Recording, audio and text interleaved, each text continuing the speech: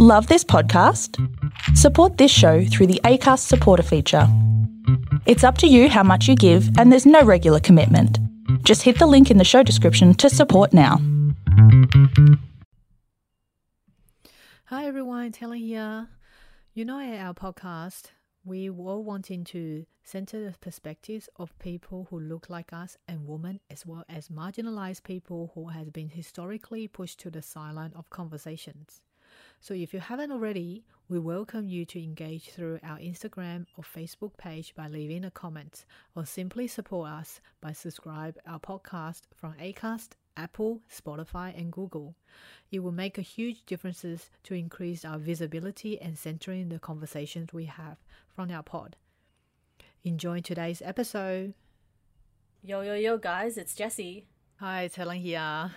And you're listening to This Week, It's Summer. Finally, we have arrived in the last month of 2020. Yes. It's Asian Bitches Down Under. And how are you all doing? So, Helen, yesterday, the world went crazy for Elliot Page. Yeah. Who declared himself to be transgender. So, I am about to dead name, which is a term that means when someone intentionally or not refers to a person who's transgender by the name they used before they transitioned. So I'm about to do that, which is like shunned upon in the trans community. So for all you guys who don't know, Ellen Page was the former name of the former person, of Elliot Page. So I made the mistake yesterday of publishing a piece for Women's Agenda in regards to this. And I'm glad that someone called me out on it. Really glad. I actually thought it was okay because I saw heaps of publications also refer to them as like formerly Ellen Page. I thought that was okay. Yeah. But I'm glad that someone called me out on it. Yeah. I like being called out. You know, I only ever want to be better. It was really interesting. So how do you feel about Elliot Page coming out as trans, Helen? What was your first reaction when you found out? Oh, I'm kind of surprised and not surprised at the same time. I'm like, oh, okay. Because we already we've always known Paige been very active in the LGBTQI community, scene. And we know that Paige is a part of the community. I think coming out is just making a more exposure, like the public sense that, you know, it just seems like it's normal. Like you're trying to normalize a person as a trans, you know, in our society now. There's nothing wrong with it, of course. Yeah. I got very, very emotional when I read his Twitter announcement. If you haven't, I'm sure the whole world has already read it, but if you haven't, it's just so humbling. Yeah, I know. He says in the first paragraph, literally the first paragraph, he says, I feel lucky to be writing this, to be here, to have arrived at this place in my life. Like, even that gets me very teary saying that, because he acknowledges the privilege and the position that a lot of trans people just don't make it to the age of 33.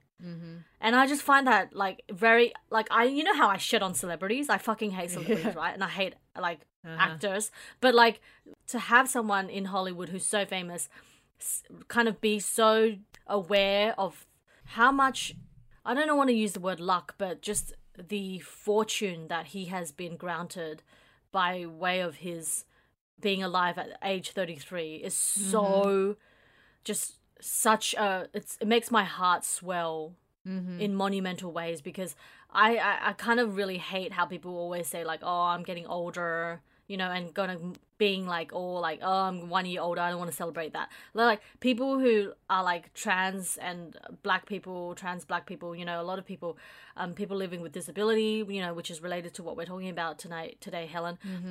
It's a privilege to grow old. It's a privilege to continue to live in your body. Yeah, you know, exactly. Like, yeah. And like the fact that such a famous person acknowledges this is just so, it makes me so happy that there are normal celebrities out there, you know? Normal celebrities.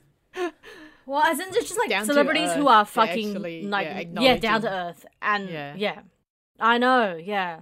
I mean, how do you feel about, you like his work, right? Yeah. Like you saw Juno. yeah. You're a big fan of the Umbrella Academy. Yeah. I actually I like Paige's character in Umbrella Academy. Like probably the second favorite character in it. And I think it's very crucial to have such characters in such a, pop culture, sci-fi type of drama on Netflix. It's very essential nowadays.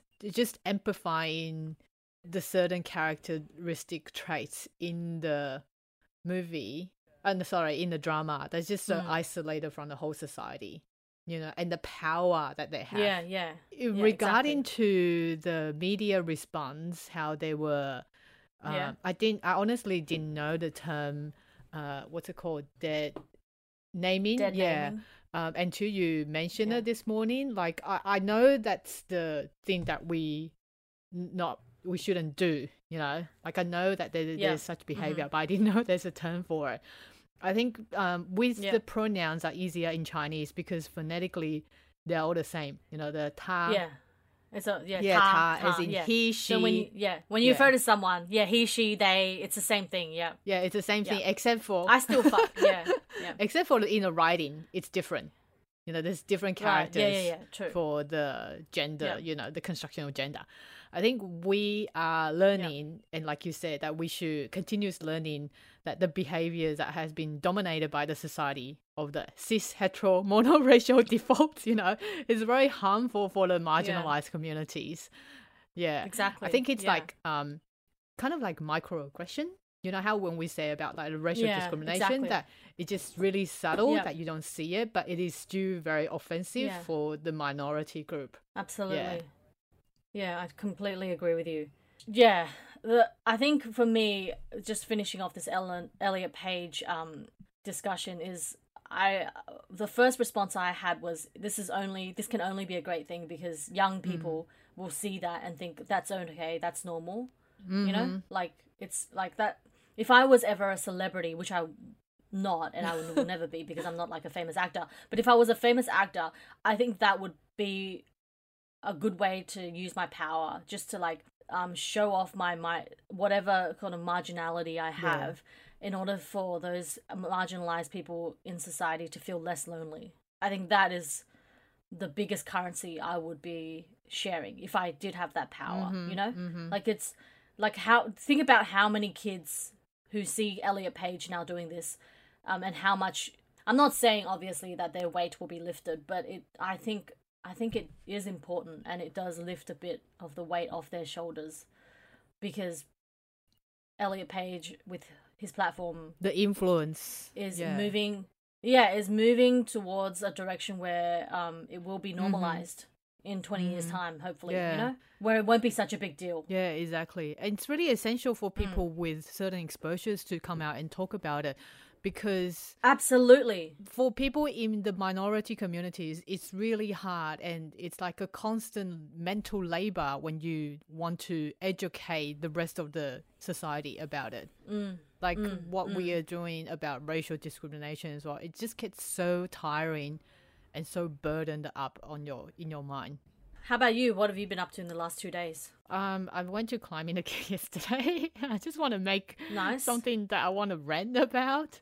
It's just so annoying that seeing people showing off at the climbing center, particularly really that doesn't cis hetero couples with like perfect bodies. Fucking hell, it's so annoying. Really? What do you mean showing off? Like public affection display. Oh, really? It's not enough for you to show off doing like an 8th grade climbing already. You just have to like make hop out down and kind of make out and give each other high fives when you're done. Oh my god! Please kill me. Please seriously kill me when it comes to fucking hetero couples. They are the worst human beings in the world, and I'm including myself in this, by the way, obviously. But we don't show it so publicly. Oh, yeah. Like, I'm currently dating someone, and, like, the other day, I think yesterday, I was walking through Newtown, and there was this couple in front of me that were, like, just going for it, right? While they were waiting on the street. Not as in, like, they were just being publicly affectionate. And I still felt like, I still felt resentful of them. Like, even though I'm with someone who's loving and caring and so beautiful, like, just the most wonderful person. Even though like that, even though I'm happy in this, I still found myself being like resentful when I saw that, and I was like, what the fuck? It was so weird. And like the same with you, like you're in a happy marriage, right? And then you still get pissed off by like seeing this fucking couples. Yeah, I swear, like there's a term. I don't know why I resent people with perfect body and like just everything. No, yeah, I'm sure they've got their problems in their life. Yeah. I just think hetero couples are the worst human beings in the world. Like, that kind of unit is the most toxic and, like, unhelpful. The world would be a better place if we had less hetero couples. Oh my god. Because you just imagine that, you know, still a lot of same-sex couples feel awkward doing the same thing out in the public. You know, it's such a privilege for heterosexual couples just openly and doing something, not being discriminated, not being stared at and shit like that, you know? Yeah, I know. Hetero people are the worst. Yeah, educate yourself. It's so weird, yeah. Yeah, acknowledge your own privilege. Okay, so let's take a break and we'll come back and talk about today. Helen, what is it? The International Day of People with Disability. Yeah. We'll see you be soon. Right back.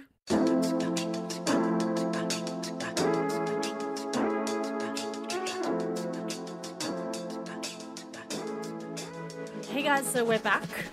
So like we said before, every 3rd of December is the International Day of People with Disability. So it's a United Nations observed day celebrated internationally, and according to its website, it aims to increase public awareness, understanding, and acceptance of people with disability and celebrate their achievements and contributions. Now, Helen, you know, and I know that today's discussion, we're going to be talking about like, you know, disability. There's a range of disabilities, like physical, intellectual. And here on this podcast, Helen and I, we're not assuming any position of knowledge regarding the real life experiences of those people living with disabilities. And so what we actually want to do instead is just simply to start the conversation about how rarely we see people living with disabilities in the media. And how, like, you and I, we both really want to see a world where, like, it's much more cognitively diverse. And, you know, I think so many Australians, like, are doing a splendid job of pushing these boundaries, you know. Some people who we'll be talking about today. But, yeah, Helen, did you have any thoughts before we start discussing things? Yeah, so we want to have more acknowledgement about the people with disability, especially the community themselves. Like we want to highlight at least I want to highlight the diversity within the disability community. Like initially, I don't feel comfortable in talking for the group because we're very able people, and even with some flaws, like we're in no ways that have much difficulties navigating through the lives compared to the people with disabilities. I feel great that it's like we are shining a light for the minority group, as we're doing today for the disability people. But somehow I feel a little bit embarrassed. You know, kind of like this international day feels a little tokenistic. Yeah. Like I wish overall media and everything in society will have more exposures for totally. people with disability. So one of the people that I wanted to mention today is this amazing young 25-year-old Melbourne PhD candidate. Her name is Jerusha Mather, and she I did a profile of her on Women's Agenda today, and I asked her about what, you know, something like today means for her. So Jerusha lives with cerebral palsy, and she said to me that she, like us, you know, we think that things today should not be like a day where it's only once a year we celebrate, you know, and elevate the voices of people with disability. She says, I think we should do this every day, be that in supermarkets, food packaging, clothes design, media, workplaces, schools, and universities. She says, we can carry the mantle and voice of inclusion and be the change every day. The more we raise awareness, the more the environment will methodically and systematically adapt to disability and accept them. I thought that was really well written. Yeah, that's very well said. I think like what you said, that the more exposure and the more things we know about, and we normalize that and include disability community in our society, then we won't have issues of discrimination or just verbal abuse or harmings emotionally, for the people with disability. And also more people in obviously the decision makers. Yes. So like here I want to really draw our listeners' attention to the NDIS, which is the National Disability Insurance Agency. It's an independent statutory agency, and it provides support to eligible people with intellectual, physical, sensory, cognitive, and psychosocial disabilities. So this scheme was an Australian government scheme that funds costs associated with disability, and it was legislated back in 2013, and it went into full operation only this year. Oh, only this year. Goodness. I know, yeah. So basically what it does is it entitles people with a permanent and significant disability under the age of 65 to full funding for any quote-unquote reasonable and necessary support needs related to their disability. The funding is allocated to the individual and the individual or their guardian, which chooses their providers and who supplies the funded goods and services. Now, I mentioned this NDIS, Helen, because over the weekend, like I said in my last episode of our pod, I was on the panel very humbly with Jackie Brown, who's a wheelchair user, where they were saying that sex work and sex toys were not included in the, like, you couldn't access funds for those things. And it just, it made me super mad. And I just want to read actually some really real well-written arguments that that people with disabilities and the access to sex work, how like that's a basic right, for every human being. So I'm drawing this from the website, which I will link to the show notes. They say people with disability need to be able to exercise the same choices to sexual expression and sexual release that people without disability already have. The NDIS facilitates many different kinds of support for people with disability to be able to live an ordinary life, and sexual expression is part of that life. People without disability have many different opportunities in society to satisfy their sexual desires and needs, either through masturbation or through finding sexual partners. Some people with disability do not enjoy the same degree of opportunities to either masturbate or to find a sexual partner, which I think is like something a lot of people just are not aware of. Yeah, and everyone much in the same way that granted for granted, for exactly, able people, like physical access, exactly. Much in the same way that a lot of white people, like white men, don't realize that for Asian men, finding sex is much harder. Yeah, the social capital they have is very, very different. Yeah, exactly. The sexual capital. Yeah. I'm not. By the way, I'm not like I'm not comparing white men to able-bodied people and like disabled people to Asian men, by the way. I'm just saying it's kind of like there's a correlation there. And it continues, for some people, paying for sexual services may fulfill short-term goals about learning more about sexual enjoyment, their bodies and others, how to explicitly give and gain consent, or increase their confidence and skills in being able to start dating again, which is ostensibly, like Helen, not ostensibly, it is essentially what you and I are, like we all want, no matter who you are in this world. What you want at the end of the day is to be loved, right? And That's sex is human part nature. of that. Yeah, I know. exactly. And it's the last line, it says, it may be the case that in some situations access to sex workers will provide the only way to achieve the equity for the majority of their lives. Yeah, like sexuality and relationships, everyone should have same access to it, And the thing is, the reality is a lot of people living with disabilities do not have that equal access. And the fact that, a conservative white politician has struck down the decision to like include sex workers' access and sex dolls and sex toys Are not included. to be part of this NDIS funding. Yeah, it's just like, fuck you, man. Yeah. I want to kill this guy. I don't want that I part don't actually, to be receiving an attorney's letter or email soon because of what you said. Oh no. Well, I don't actually know who, but it was some politician who decided, conservative Christian who decided that disabled people are not allowed to access sex workers. Well, what essentially you're saying is that because the decision making up on the top is not involved or has not involved or probably will not be involved with people with disability. Exactly. They don't get to actually say what is right and what is needed in their life. That there's so many components that able people just taken granted for. Exactly. For granted, and not noticing that disabled community will need an extra layer of support to just live like an able person. Exactly. Like, because we don't see it, and a lot of able people don't see it because we just think that it's normal. Or and a lot of able people, that they're very entitled and consider that because they don't have any flaws, they don't have physical or mental flaws, that they get to have the power to decide what others that they can have or not to have. Like, there's a layer of authority over it as well. Which is really bad, I think. Yeah, it's really just not egregious. treating people equally.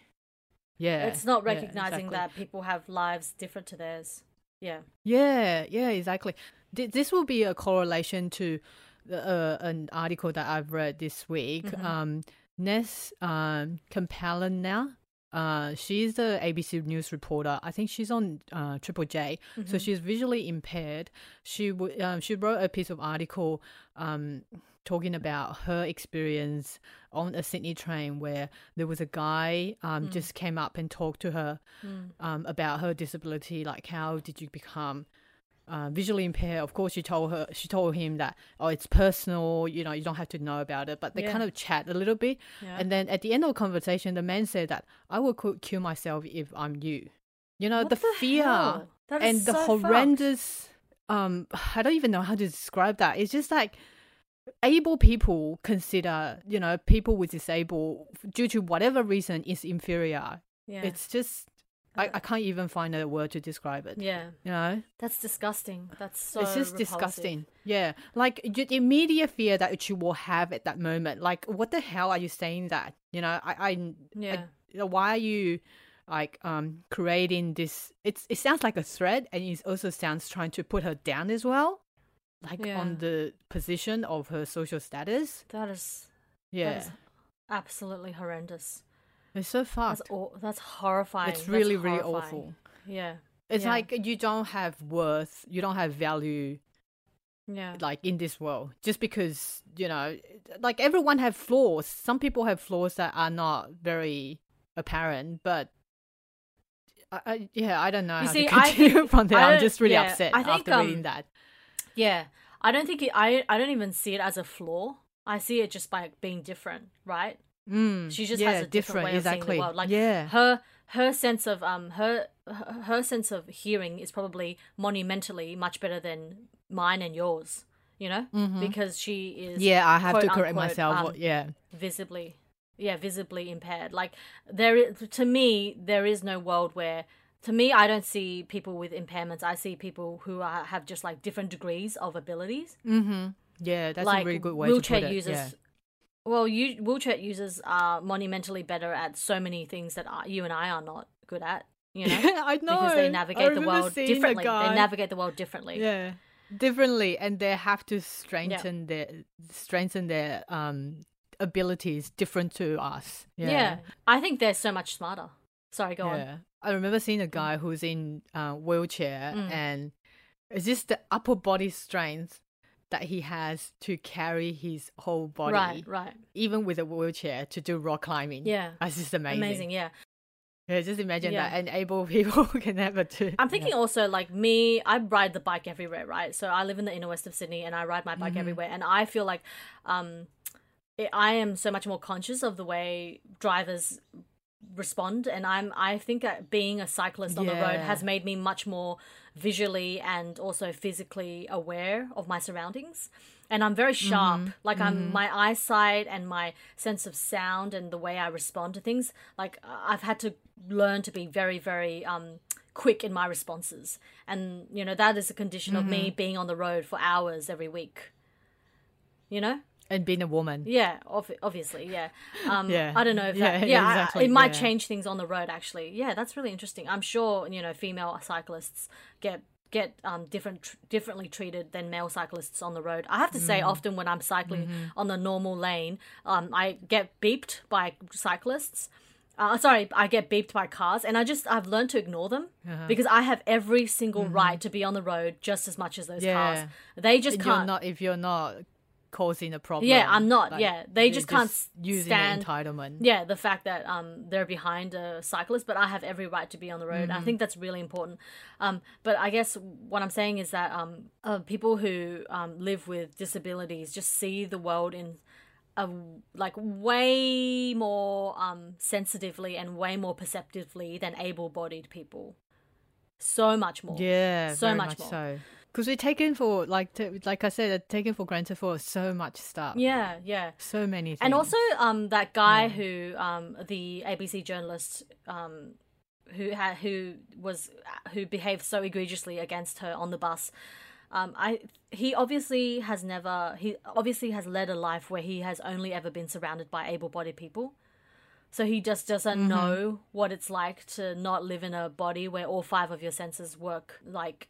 It doesn't care. Oh, some people just doesn't care. It's just so terrible. Like, I'm thinking about the way I see my own gaps. Like, for instance, you know how a few weeks ago I told you, and I also spoke about it on this pod, about going to see a panel of queer sex experts. Yes. Yeah, and like they were talking about the difference between queer sex and gay sex.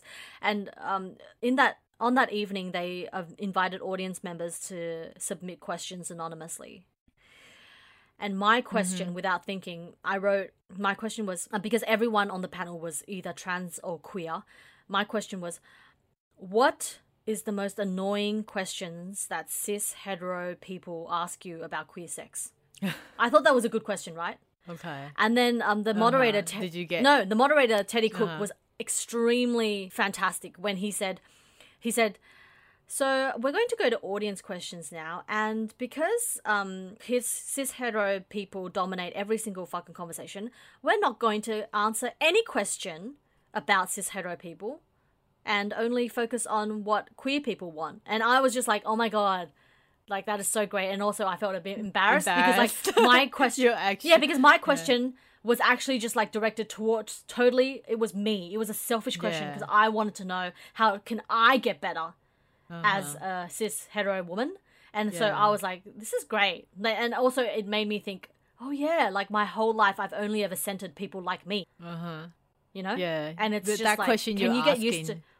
Yeah, was like for my benefit. You're putting yourself into the center again. Yeah, that is exactly. Yeah, exactly. Yeah. Which is so what like the guy who insulted the ABC journalist was doing. Like people, like we live in a world where if you're a cis hetero, usually white person, it's very, very, very blandly normal that you think everyone has the same experience as you. Yeah. Because everything in the world revolves around someone who has your kind of body.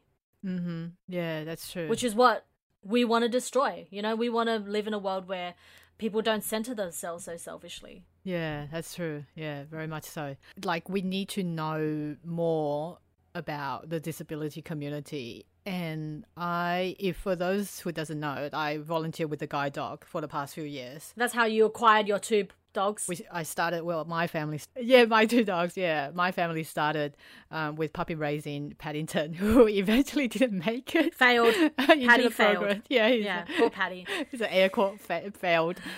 We'd like to say that he's changed his mind in his career path, that he just preferred to be a family pet. That is so cute. Lazy dog. Yeah. So we puppy raised him up to about 11 months. And during that time, we pretty much go out every month to attend with the trainers to do like socialization for Paddington and let him encounter different situations. And when he went into training at the age of 11 months, we were really devastated. But at the same time, it's a bittersweet feeling because we know that he's eventually going to help people. Then we thought that he was going to. But within 2 weeks of training, we got a notice saying that he wasn't suitable to continue the training. So he came back to us. Like, our family was the first option for him to be adopted. Oh my God. So he was rejected. He was rejected after 2 weeks. Poor Paddy. it's just not suitable being like a working dog, I think. Did you feel any kind of? Did you feel a bit like shame or at all? Oh for yeah, a fact little that- bit. yeah. I don't know. Yeah. I don't know if because an Asianness in me that I feel like, oh, I don't know if I did failed. enough. Yeah, I feel like I Yeah, yeah. failed. I failed my kids. No, the trainer is really good because the passing rate is like around 60% or something like that. So it's not Well, very that's not high. Yeah. Yeah, so it's very difficult for Labradors that even within the breeding programs to become a proper guide dog. But throughout the program, that it's a lot. Like there's a lot of things for me to learn as well as a able person. Like initially, we feel like, oh, we can do something good for the society, like raising a guide dog. But during the journey, that I've learned a lot of how to interact with visually impaired person people. as well. Yeah, Like yeah. we attend a lot of seminars and we kind of spoke to them, have conversations, and we learn how to interact, like approach, ask, and assist. And there's a lot of things that you need to be aware of when you're with a visually impaired person. For example, that that let the person who is blind or have low vision know that you've entered the room. That's something that a lot of people taken for granted. Don't relocate objects or furnitures without telling the people. Don't fill the glasses or the cups to the brim. Don't have it too full, and especially use the ordinary language when directing or describing. And to be specific, because like sometimes we just without hesitation, like we'll say pointing at a certain direction and say, oh, it's over there. Whereas visually impaired people will say, what, over where? You know? Yeah, exactly. Like right or left. Yeah. Exactly. And and also there's a couple of tips that you can just read up from Seeing Eye Dogs or Guide Dog website. Just tips about how you to be with visually impaired people, because a lot of things that we grew up with able people that we don't know or we take in for granted. Yeah, that's great. yeah. Did you find it that the people were the process that you had was welcoming in the guide dog procedures? In becoming very much so. trainer? Very much like so. a as a volunteer, I think they're very inclusive, and I think they have programs, like they have connections or guide dog programs all around the world.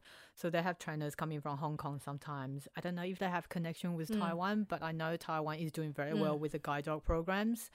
That's good. And apart from that, I think the overall society is like you need to acknowledge the visually impaired people and the disabilities, and in the sense that I'm talking about the guide dogs, everyone should really be respectful. Because I've seen a couple of news about people not being respectful to the guide dogs.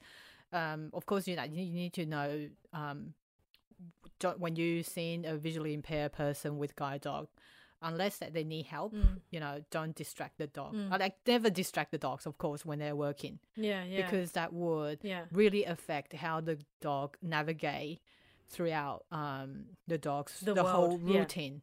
Because they have a routine that's in their mind for the day's job. It's just so important, I think, because I love dogs. So yeah. So Helen, you have a second dog, Jake. So he's a therapy dog. Can you take us through quickly what he does? So Jake is a therapy dog that he came to us about 2 years ago. I signed up another volunteer program for canine companionship at the court. So they are essentially the dogs who hasn't quite make it to the guide dog standard, but they have acquired the skills that is enough to become a therapy dog. So this program that the therapy dogs will be taken into the courts, usually at the victim's safe room at the court, and he just walks around the room and comfort, or if to him, I think it's like a playful time. But as for human, they're there to present a sense of comfortedness. Yeah. I love that. I mean, how could you not, right? When you see dogs. Yeah. He's so loved at the court. But we start the program has been ceased for now because due to COVID, we've been deemed as unfortunately, the not the essential staff at the courts. So it's kind of stopped at the moment. So hopefully once we've stabilized the COVID situation, we'll be able to return to the court again. Speaking of just wrapping up this conversation about visually impaired people, I really liked that over the weekend when I spoke at the Wollongong Writers Festival panel that the moderator, Gala Vanting, she got us at the beginning when we started talking to describe where we are and what we look like, because there were people who were visually impaired who were on the Zoom call. Yes, so I thought that was the first time. Yeah, that was the first time anyone had asked me to do that, and I was like, that is, of course. Like, why have we forgotten that there are a lot of people cannot see? So considerate. Like, come on, guys. Yeah, I know. I loved it. So, like, I had to work out what I was gonna say, and so I said something like, "I'm an Asian." Gala Vanting, she did a great job. She was like, "I'm a Caucasian woman. I have short brown hair. I have hoop earrings. I'm in my room where there's a pot plant behind me." Like, she just described the room so that the visually impaired people could imagine what was imagine what we were all seeing. So I thought that was so good. I did a poor job of it because it was my first time. And I said, like, I'm Asian presenting and I'm sitting in my lounge room. I wish I was more descriptive. I wish I was like, I have long black hair. I have a big face. I know. I'm sitting in a room where, like, I'm on a white couch and a bland background. Yeah, that would have been better. Bland. Yeah, it was so bland. My lounge room has, like, 0 colors. But yeah, that was good. There's a good thing there. Yeah, that's fantastic. I think we should. I guess before, So before Helen and I go on a break, before we come back and talk about some of the other awesome people that we want to talk about today, I'm going to describe where I am and what we're seeing. So I'm sitting on my desk in my room, there's a cloth, a sort of woven red cloth, the color of red wine, that I got from Yemen, over my laptop. To my left, I have a stack of books, which is propping up my podcast mic. And to my right, I have about 5 different pot plants. Okay, Helen, your turn. That's nice. I'm sitting on the floor on top of a cushion in my bedroom. So my bedroom's kind of like a middle side white background on the wall, and there's a king size bed behind me. Behind you, yep. Green cushion with 2 cushions kind of hold me my back at the moment, and in front of me I've got my mic and my laptop on like a coffee table because I'm sitting on the floor, so it's not very high. Yeah, which is a good. And do you have your dogs around you? Yeah, and I have Jake. Probably he's like 2 meters behind me, sleeping. Yeah, and I'm surrounded by very limited space because it's not big, which is good for recording. Yeah. Nice. That was a great description. Let's take a break. All right, guys, we're going to take a quick break and we'll be right back.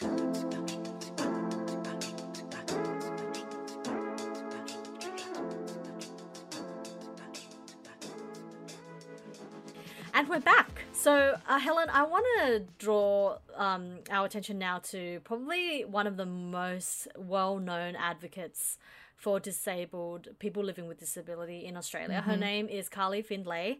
So Carly was born with ichthyosis, which is a lifelong severe rare condition, it's a skin condition. And she is like such an amazing person. So on Facebook we're friends, and she's like super prolific and always like advocating for and speaking out about disabilities, and she's on so many public platforms. She's written for a host of different publications. She's been on The Project on Channel 10. She's like really big in the media. So I recently, like a few months ago, when I had a big blow up with one of my articles for SMH, she reached out and she was so lovely, and like so sort nice. Of the gutsiness in which I approached, she said that it made her braver to like speak out how she really feels, which I thought was like really great. Lovely. Yeah, so I recently read an article she wrote for Mamma Mia where she says that she didn't identify as being disabled until she was in her mid-20s. So I'm just going to read a bit from her article, which is like really, really great. So I'm going to quote from her because she says it so much better than I could ever. She says, in my 20s, it was then that I realized that despite us having different diagnoses, she's speaking about people living with ichthyosis, we experience similar barriers. Now, I know this is the social model of disability. We are more disabled by physical, attitudinal, and systemic barriers constructed by society than we are by our bodies. She goes on to say, right now I'm working with Black Ink on Growing Up Disabled in Australia, which is like an anthology about by a host of people living with disabilities and their experiences. So in the past, Black Ink have published anthologies on growing up Asian and growing up that's fantastic. Black, growing up African, and she goes on to say over 40 disabled contributors are included, some high-profile people who you'll have heard of, and many people whose stories you need to know.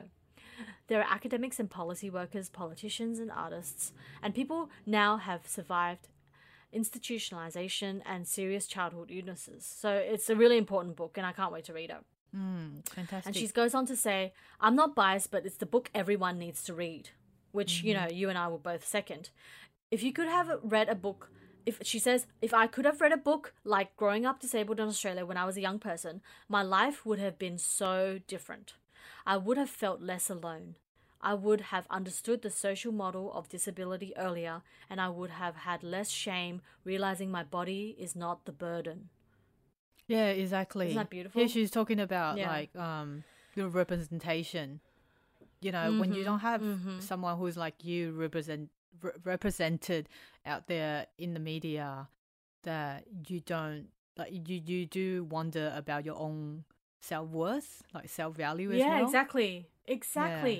Like she goes on to say in the article, like she used to read Dolly and Girlfriend, and she would flip through the magazines and not see herself. And I felt like, I'm not saying that I have it just as bad as her.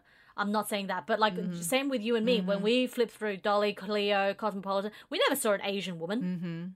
Yeah, you know. So if you don't see yourself, you don't think you're beautiful. Yeah.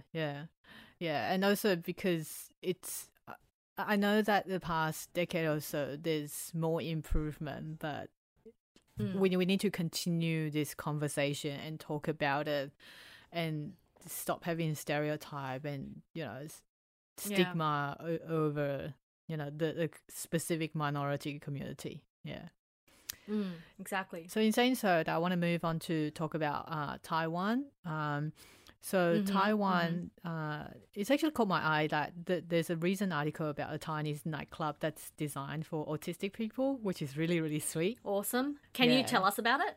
So this, I think it's called Chess. I have to pull it out, and I'll just link it in the show notes so everyone can read the article. Okay. So the nightclub is designed for the autistic people and their carers. So sometimes they have... you know how the stigma in Taiwan runs deeper than most of the Western country, particularly for the intellectual and mentally disabled people. Yes.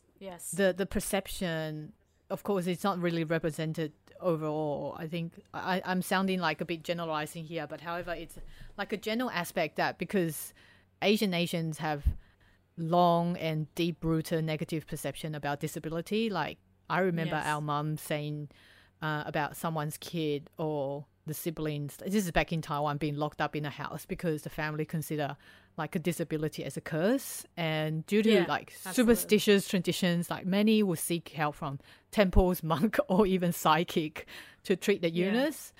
And they will consider medical intervention is very whitewashed, and choose to believe the old school way to either talking to the gods or speaking to the dead, and asking if anything that they can do to improve like the health or changing the condition of their kids. So it's really fucked up. I remember when we were growing up, it's so fucked up. I remember when we were growing up, like our parents, we're Taiwanese, Helen and I, and our parents are Taiwanese, or our dad's half Chinese. And I remember when we were growing up, Helen, Mum used to always say that in Taiwan, when she was growing up, wheelchair users, people who just like couldn't use their legs or parts of their body, just never got out of the house. She said like people just hid them. Like parents would just hide their disabled kids in the house because they were ashamed. And I was just like, wow, that is really fucked up. Yeah, it's so fucked up. And like prior to I'm reading this from the wiki page. Prior to the 1980s, the term referring to people with disabilities was translated into useless and worthless. And like the government back then wasn't responsible for providing support or funding with people with disabilities. It's changed now, obviously, which is good. So, for instance, last year, Taiwan mandated a quota for the number of employees with disabilities.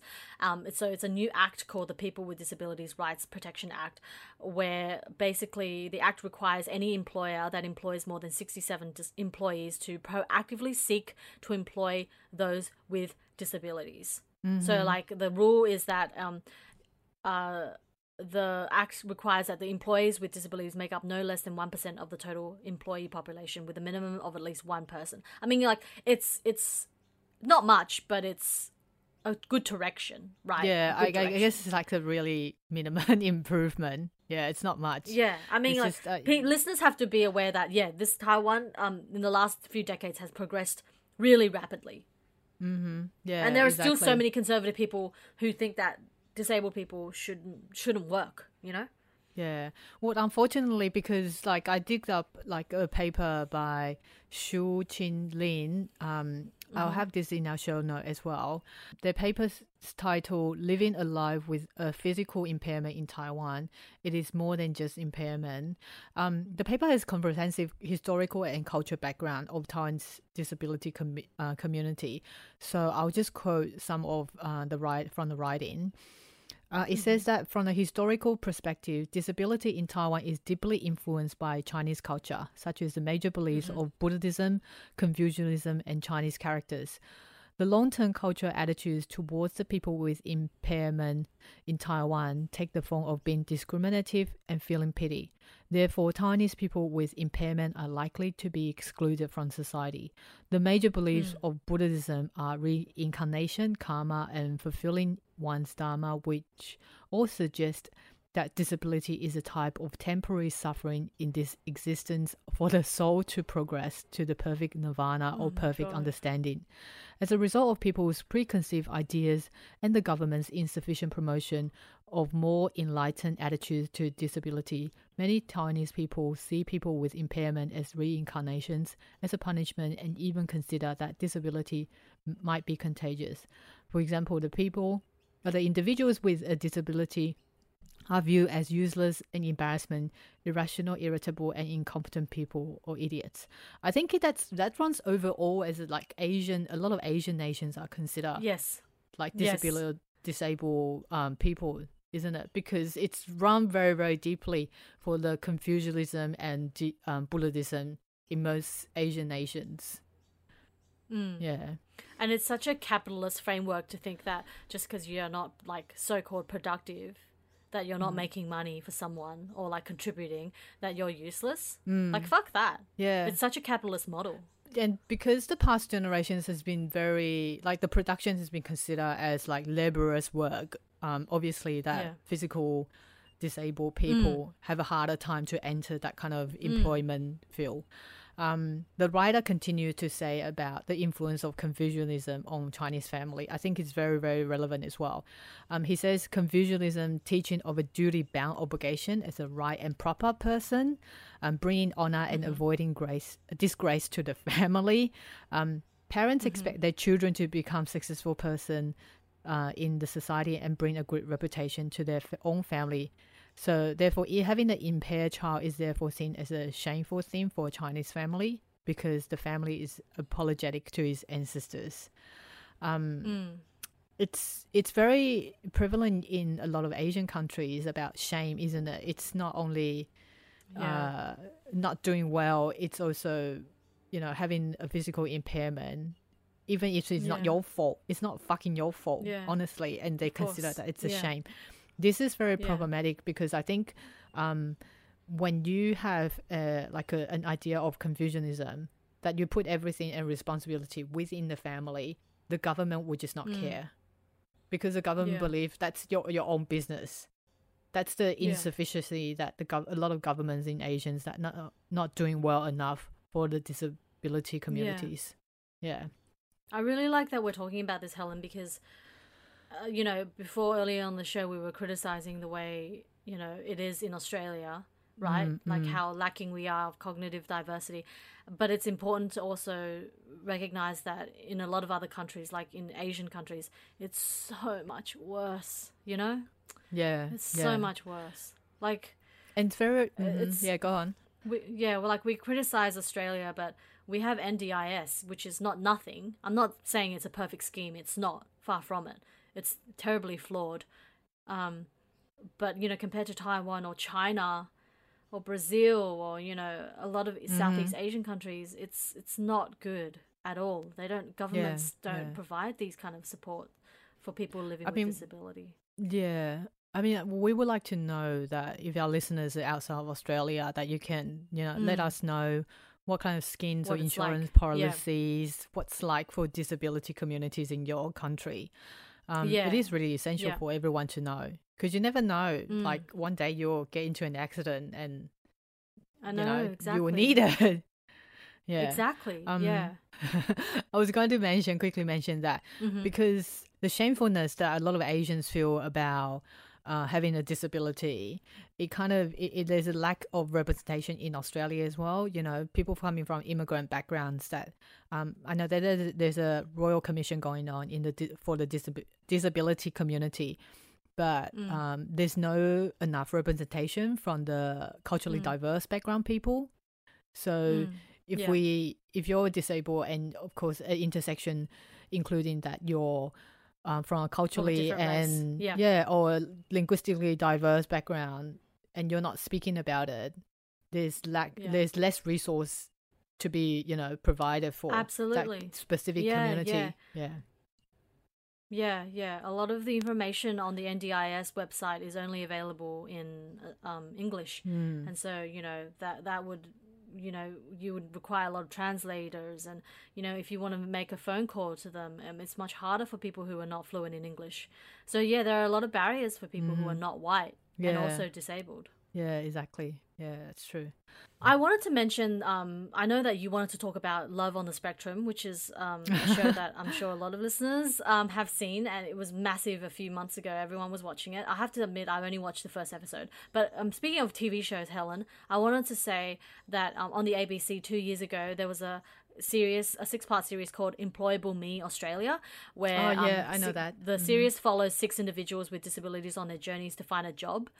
And it was so good. I cried every single episode. Aww. I think I saw it at a hotel. I was traveling interstate. I think I was in Melbourne for a writers festival, and I was alone late at night going through TV, because that is like my favorite thing to do when I go to a hotel. Like, I watch TV because it's so weird, because I haven't had this TV since I was like 20.